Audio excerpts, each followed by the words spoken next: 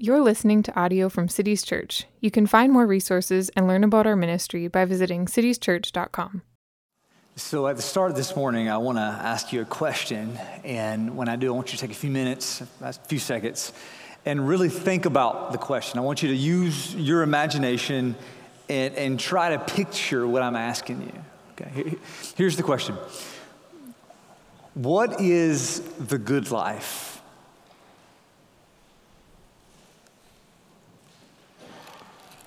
What is the good life? I want to propose to you this morning that whether you've thought about it in detail or not, you have a vision of the good life. And it is the most dominant and consistent force for why you do what you do. The good life for each of us is how we envision the ideal picture of human flourishing. It's what we think when we imagine life lived well. The good life is an image or a picture that's held out in front of us as a goal. And believe it or not, everything that we love and every action that we take is directed toward achieving that goal, because when we achieve that goal, that's where we can be happy. The good life is what we spend our entire lives pursuing. And Psalm 73 is all about this pursuit.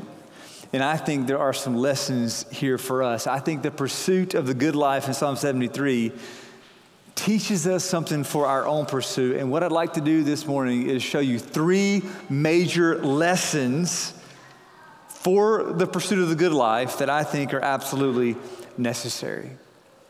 If the pursuit of the good life is like a journey, these are 3 lessons / milestones that must be part of that journey. And I mean this, okay?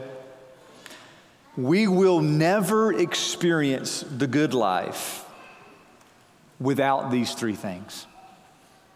All right, now I'm going to leave it to you to be the judge for yourself if you think that's true.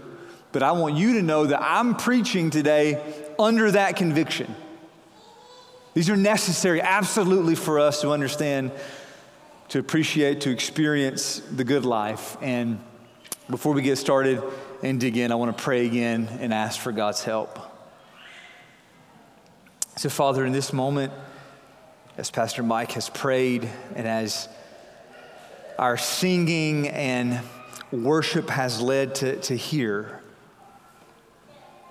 we do ask that you would do, through the preaching of your word, only what you can. Work in our hearts by the power of your Holy Spirit to make them open and receptive to you. Break the enchantment of our idols. Silence the distraction of our anxieties. Defeat the schemes of the enemy. We confess that we are a people in need of change. And in this moment, by your grace, we surrender to you, our author, our sovereign, our God. We ask that you do whatever you want for your glory. And we ask this in Jesus' name. Amen. All right, so here we go in Psalm 73. In pursuit of the good life, we must, number 1, recognize our broken perspective. Look at verse 1. Truly God is good to Israel, to those who are pure in heart. But as for me, my feet had almost stumbled. My steps had nearly slipped. Now remember that the prayers of David are ended. We saw that last week. This in Psalm 73 is a psalm of Asaph. And nobody really cares about Asaph, okay? Like we don't really care who he is. We can read about him in in Kings. You can read about him in Chronicles. He was a Levite. He was a worship leader. There are at least 12 Psalms connected to him. But nobody names their kid Asaph, right? Like, but by all accounts, I think we could say that Asaph is like a stand-in for the average Israelite. I'm just going to call him the psalmist, okay? That makes most sense, the psalmist. He's meant to be here, the everyman. And we're supposed to connect with him. I think we do. I think that a lot of us can understand where he's coming from here. We understand the situation that he's in because he knows the truth about God. We see that, but he doesn't think that truth applies to him. He says God is good. He knows that. He knows God is good. God is good to Israel. God is good to the pure in heart. All that is true, but for him, verse 2, it doesn't apply. He sees himself as an unfortunate exception. He sees himself as an outlier. He's able to think and he's able to say right things about God. He goes to church. He knows the lingo. He can hang with all the jargon. But he feels like he's on the outside looking in. And I think sometimes we can feel that way. If we're honest, like sometimes we can feel like everybody else is doing okay but me. Because it's just too complicated. It's too complicated. Sometimes we can feel like we're always on the brink of losing it. Almost stumbled. Nearly slipped. That's what he says here. And I think we can understand where he's coming from in verse 2. But then in verse 3, he explains that the reason for his struggle was because he was envious of the arrogant. He saw the prosperity of the wicked, and he wished that he had what they had. And although he's speaking in the past tense here, he's speaking about a way he used to be. After verse 3, it's almost like he gets swept back up in a whirlwind of complaint. And he goes on to describe the wicked in verses 4 to 12. And what he says here is, it's not necessarily untrue, but it is embellished. Like he's being emotional here. This is what it feels like. He says the wicked have no pains until death. Like, really? The wicked have no trouble at all, ever? And he say, yeah. Their car never breaks down. Their kids never get hurt. Their team never loses. Their grass is always green. Like that dark green, lush, awesome green, just, that's the... He says, look, the wicked, they don't have problems like we normal folks do. And they're wicked. That's his point. Everything goes right for the wicked, and they hurt people. And worst of all is that they shake their fist at God. They strut around like God doesn't even exist. Verse 12 is his conclusion. He says, behold, these are the wicked, always at ease. Always at ease. They increase in riches. Look, he says, things just get better and better and better for the wicked, but things get worse and worse and worse for the righteous. And the psalmist says here, it's not fair. It's not fair. Have you ever thought that? It's just not fair. In verse 13, I think we can track with this spiral that's happening. The psalmist says that he has lived righteously. He's kept his heart clean. He's washed his hands. He has done what God wanted, but he says it's all been in vain. And this is, I think, his lowest moment. We can hear his despair. The psalmist says here that is all pointless. The wicked flourish, the righteous suffer, and everything is stupid. It's like Ecclesiastes here. This is rock bottom for the psalmist, but in verse 15, he comes to. And in verse 15, he speaks again as if he's looking back at the past. And he says in verse 15, if I had said, I will speak thus, I would have betrayed the generation of your children.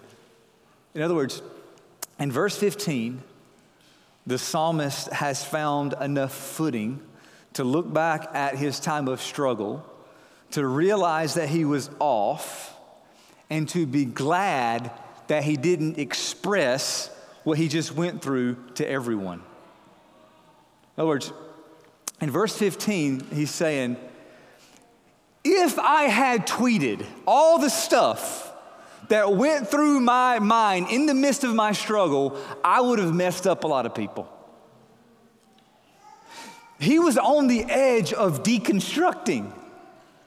And he has enough footing here to say, it was a good thing I didn't start a blog about it. That's what he's saying. Because if he had, he knows, he would have led people astray. Which means this, what's happening here is that he's admitting, in this moment, verse 15, he's admitting that he was not thinking straight. He recognizes here that he had a broken perspective. And this is absolutely necessary in our pursuit of the good life. It is part of honest self-understanding. Sometimes we get it wrong. Sometimes the way we frame reality is skewed. And get this. If the best place is to not be there, if the best place is to not have a broken perspective, then the second best place is to have a broken perspective and know it. The worst place is to have a broken perspective and be oblivious to it. Tracking with that? The worst place is to say in verse 13 that everything is pointless and to not know that you're wrong to say that. So see, in verse 15 is where the psalmist comes to the second best place. And here's the thing. When it comes to our growth in self-understanding, which is very important, when it comes to our learning more about how we're shaped to see reality and how we engage relationships, the more we get honest with ourselves, we cannot be afraid of second best place. Because when we're honest with ourselves, like when we're really doing the work and we're getting in there and we're trying to figure out why are we wired the way we are, why do we see things the way we see things, why do we react the way we react? When we do the work and start pressing in there, we're going to find areas of brokenness in our stories at a pace that change cannot match. And so we have to be okay with second best place. We have to be okay that he's still working on me. You understand? There is still room for us to grow. We are not yet what we should be, brothers and sisters. And the change that we need, the growth that we need, it doesn't happen overnight. It doesn't happen like that, and that's okay. We have to be okay with second best place. There are times when our perspective is broken, and in pursuit of the good life, the first thing we have to do is to recognize that broken perspective. Come to that second best place. All right, here's the second thing. That was the first, recognize our broken perspective. Now here's the second thing, the second lesson in pursuit of the good life. We must, number 2, remember that God is real. Verse 16. But when I thought how to understand this, it seemed to me a wearisome task. See, if you begin to recognize your broken perspective, I want to tell you, it's a lot to take in. And the hardest part, I think, about recognizing broken perspectives is that you're not completely off. Like, you're wrong about some things, but you're not wrong about everything. The wicked do prosper, and the righteous do suffer. That's an observation. And that's an observation that the people of God have been able to make over centuries. And we could come up with examples today of that, of the wicked prospering and of the righteous suffering. But if we were to be more precise, we say it like this: some of the wicked prosper for now. Some of the righteous suffer for now. But there's more to the story. And to say that there's more to the story is to say that there's another perspective. And that perspective, the one that we need, is God's perspective, and that's what happens in verse 17. And this whole thing's a mess for the psalmist. It's overwhelming for him. It's confusing. It's frustrating, and he's tired of it. He's exhausted. He's wearied. Verse 17, until I went to the sanctuary of God. The sanctuary of God is the place of God's presence. In the Old Testament, remember, God was the Holy One of Israel who dwelled in their midst, in the heart of the temple, in the sanctuary. And so to be in God's sanctuary was to be close to God. And so the psalmist here, who is a guy like us, when he went close to God, that's when he remembered that God is real. If distance leads to distortion, closeness leads to clarity. To be close to God, to remember God's realness then, moves us beyond shallow acknowledgement and empty words, but this is where we begin to see everything in light of Him. Everything in reality. Our every way of thinking and seeing and moving, everything now has God always at the center. When we remember that God is real, we remember that He sees it all, and we want to know. We want to know. When we know God is real, we want to know what He thinks. What has He said? What has God said about this? Look, I don't ever want to think about a single thing in life until I remember that God is real. I don't want to think of anything until I remember that. Which is why for me, the first thing I do every morning is hurry to His Word. I don't need the headlines. I don't need to check my calendar. I don't need to peek at my email, because I have woken up By God's grace, as a broken man who is prone to broken perspective, what I need is to hear from God. So I run to his word. I need to remember that he's real. I want to then get in on his praise. I want to join the chorus of his praise. I want to open my heart to his will. I want to draw near to his presence. I want to walk in the joy of his salvation. And when we're close to him, when we remember him, there's the place where we see rightly to repent sincerely, and repent sincerely to see rightly. This is verses 18 to 21. Look at this. When the psalmist remembered God, that's when he discerned the end of the wicked. He got the fuller story. Verse 18, truly God, verse 18, truly God's going to judge the wicked. He won't let them stand. He'll make them fall to ruin. He'll destroy them and sweep them away. And then their present prosperity will seem like a faint dream. Look at verse 21. This is where he looks back on his broken perspective and he repents.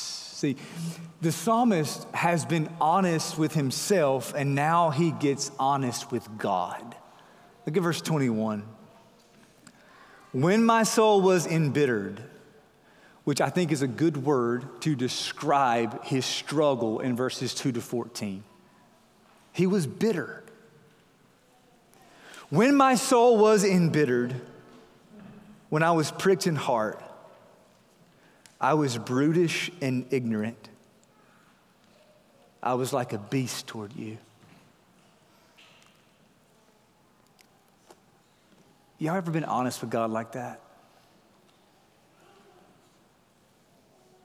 God, I was an idiot. I was wrong. God, I was wrong and I was stubborn about it. I dug in my heels. In fact, God, my heart was so closed off to you that I became like a beast toward you. Unaffected. I was acting like an animal. I can assure you, you will never be able to be honest with God like that unless you know that God loves you. You won't. You won't. When God comes to us and he asks us, like he asked Adam, where are you? Which is something that God does. I want you to know that. If we're drawing close to God, if we're aware of the presence of God, if we're walking in the nearness of God, every day God asks us, where are you? And when God asks you, where are you? You don't have to hide. You don't have to hide. And we don't have to hide from God because our guilt and our shame have been overcome. That's the difference that Jesus makes. See, Jesus took our fear and our guilt and our shame upon himself. And when Jesus died on the cross in our place, he put to death everything that keeps us from God.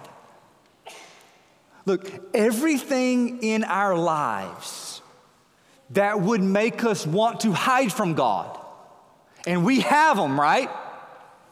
Everything in our lives that would make us want to hide from God, Jesus took it. He took it. There is therefore now no condemnation for those who are in Christ Jesus. No condemnation. God is now our Father and he loves us, which means we can be honest with him. And when we're honest with God is when we break through to hope. We can say, yeah, I was wrong. God, I was wrong. I've been a mess recently. Verse 23, nevertheless, I am continually with you. You hold my right hand. You guide me with your counsel. And afterward, you will receive me to glory. Held, guided, received. There's a contrast here to the wicked in the previous verses, and I want you to see this. Look at verse 17. Look at that last word in verse 17 there, end. Well, in the Hebrew, the word there for end in verse 17 and the word afterward in verse 24, they sound the same. It's meant to be a connection here. The psalmist is saying, in the end, the wicked will be destroyed. But in the end, I am received to glory. In the end, the wicked are destroyed, but I am received to glory. See, this is the right perspective. What's happening here, the psalmist is not just seeing the fuller story, he's seeing the end of the story. In a good story, a good book, The Pilgrim's Progress, which a few of us are reading this summer, there's this scene when Christian, who's the main character, he's at this place called the Palace Beautiful, which is an amazing scene. I won't unpack it all, but he's at this place called the Palace Beautiful, and he's talking with some other pilgrims about how he became Christian. He's telling his story of how he was converted and how he became a new person, and they ask him there if he ever, he's a Christian, he's Christian. They ask him, do you ever have to deal with your old way of seeing? Are there times, they want to know, when he still has to bear with his broken perspective? And he says, all the time. And they say, well, are there any moments when those things are vanquished, which at other times are your perplexity? How do you overcome the broken perspective so ingrained in your mind in order to see rightly? That's what they want to know. And Christian says, the times are more seldom than I'd like, but they are to me golden hours. And one of the ways that he gets there, he says, one of the ways that Christian gets to these golden hours, to that right perspective, is when my thoughts wax warm about whither I am going. That will do it. In other words, Christian says, I begin to see rightly when I think about the end of the story. You get that? Look, don't forget where we're going, okay? Don't forget where we're going, church. In Psalm 73, like Christian, the psalmist here, he realizes, he sees now where everything is headed. I'm held by God. I'm guided by God. I will be received by God. I know the end of the story. And when we remember the end of the story, we see rightly. And we see rightly when we're honest with God, and we're honest with God when we remember that God is real. And that now brings us to our third lesson. In pursuit of the good life, number 3, we must reorder our heart's affections. The psalmist now, in verse 25, is faced with ultimate reality. Verses 25 to 28. In verses 25 to 28, the psalmist here sees things as clearly as they could be seen this side of heaven. Derek Kidner, who's one of our favorite commentators on the Psalms, he says that this passage is unsurpassed, brief as it is, in the record of man's response to God. Psalm 73, verses 25 to 28, is a golden hour for the psalmist. And here, in this golden hour, is where the affections of his heart are put in order. Now, another word for affections is love.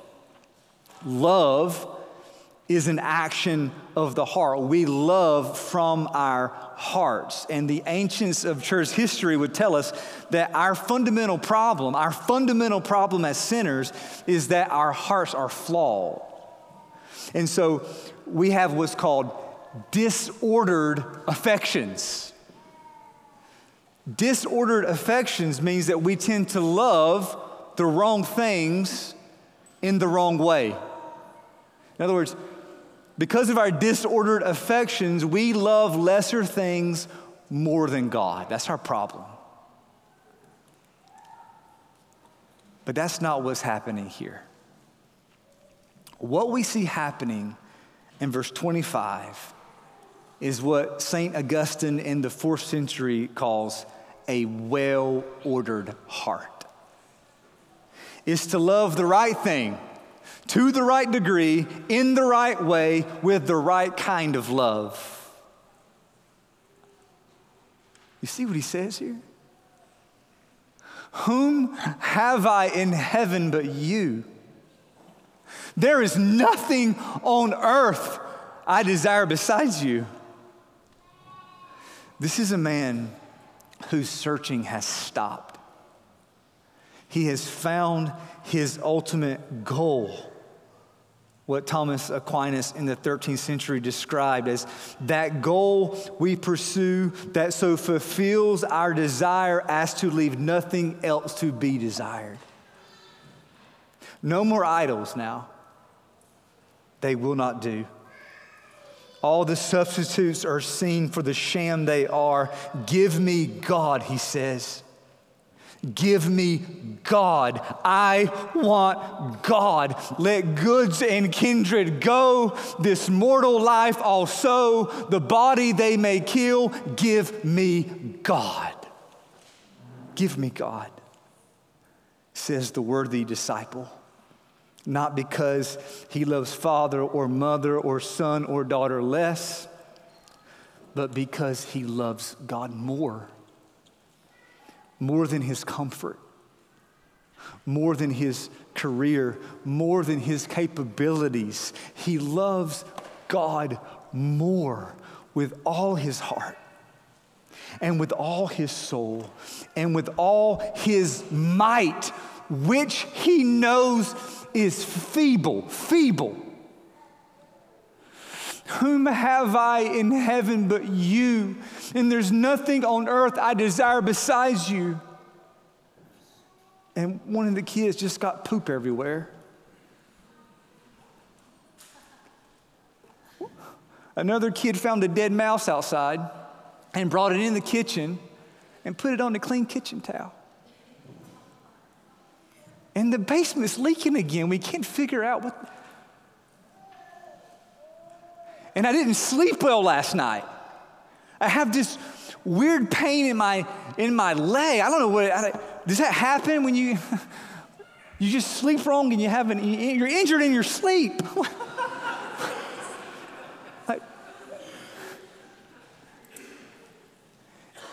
Can God be Psalm 73, 25 for us in real life? That's the question. Can he be Psalm 73, 25 for us in real life? And here's the thing. He must be. Because all we have here is real life, you see. That's all we got here is real life. And I think that's the honesty of verse 26.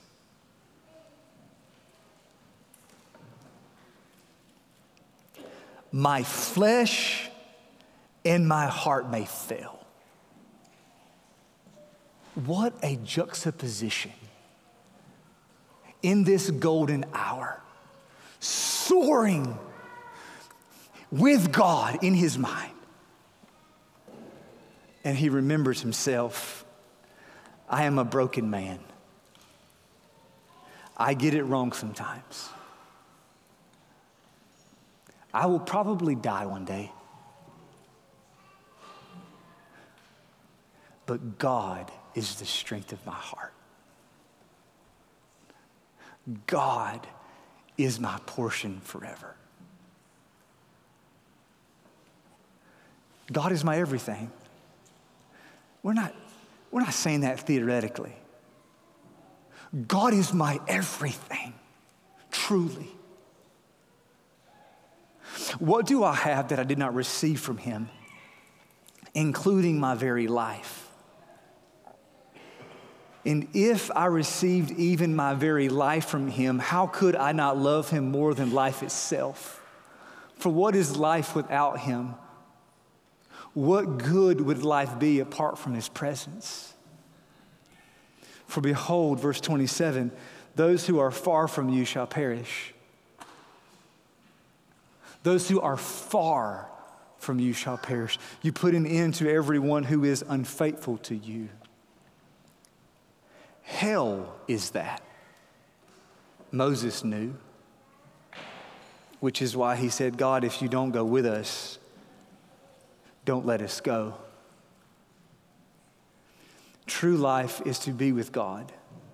And everlasting life is to be with God forever. Many people spend everything they've got running from him in search of the good life. All those things about the wicked that I envied, none of those things really matter. That's not what I want. But for me, it is good to be near God. Or another way to say, verse 28, but for me, the nearness of God is my good.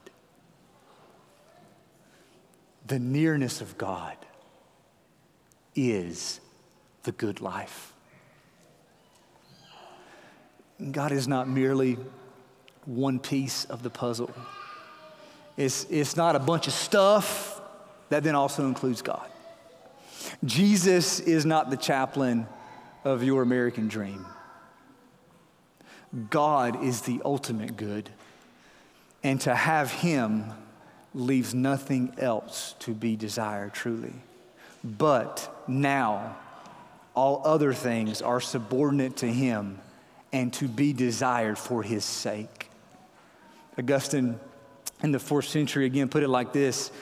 He said, he loves God too little who loves anything together with God, which he loves not for God's sake. You can go read that again later. This is the reordering of our heart's affections, the reordering of our heart's affections. God is first and highest. And everything else is directed toward him. The good life is to have God, and it's to have all other things Godward. I think that's the most important sentence of the sermon. The good life is to have God and to have all other things Godward. That is the true ideal picture of human flourishing. That's the goal. And that's what we're looking for. That is actually what we really want. And I'm not telling you this as a law to attain, okay? Reordering your heart's affections does not mean that you should try harder and do better and improve your life. No, it does not mean that, okay? It means come rest. Aren't you tired of all the searching? Rest. It's an invitation to rest. God is your refuge. He is the end of your pursuit. The nearness of God is our good. And so in pursuit of him, in pursuit of God, we recognize our broken perspective. We remember that God is real. And we reorder the affections of our hearts to put him first. And we hope for the day when our experience of his nearness is uninterrupted and unending. See, where we're headed is not just a golden hour, it's a golden eternity. And that's what brings us now to this table. Because this table is a table of fellowship. We come to this table to remember Jesus, to remember that he died for us, he the righteous for us the unrighteous, that he might bring us to God so that we would be with God forever. There is a bigger feast that awaits us, and this little meal here is meant to point us there. If ever we should lose our way on this journey, if ever we might deny his grace, this table reminds us of the price he paid for us to be with God. This table, simple as it is, it reminds us where we're going. And so this morning, if you trust in Jesus, if the nearness of God is your good, we invite you, come, eat and drink with us. And if you're here this morning and you've not yet trusted in Jesus, you must be exhausted. Trust him today. Put your faith in Jesus today. The body of Jesus is the true bread. Let us serve you.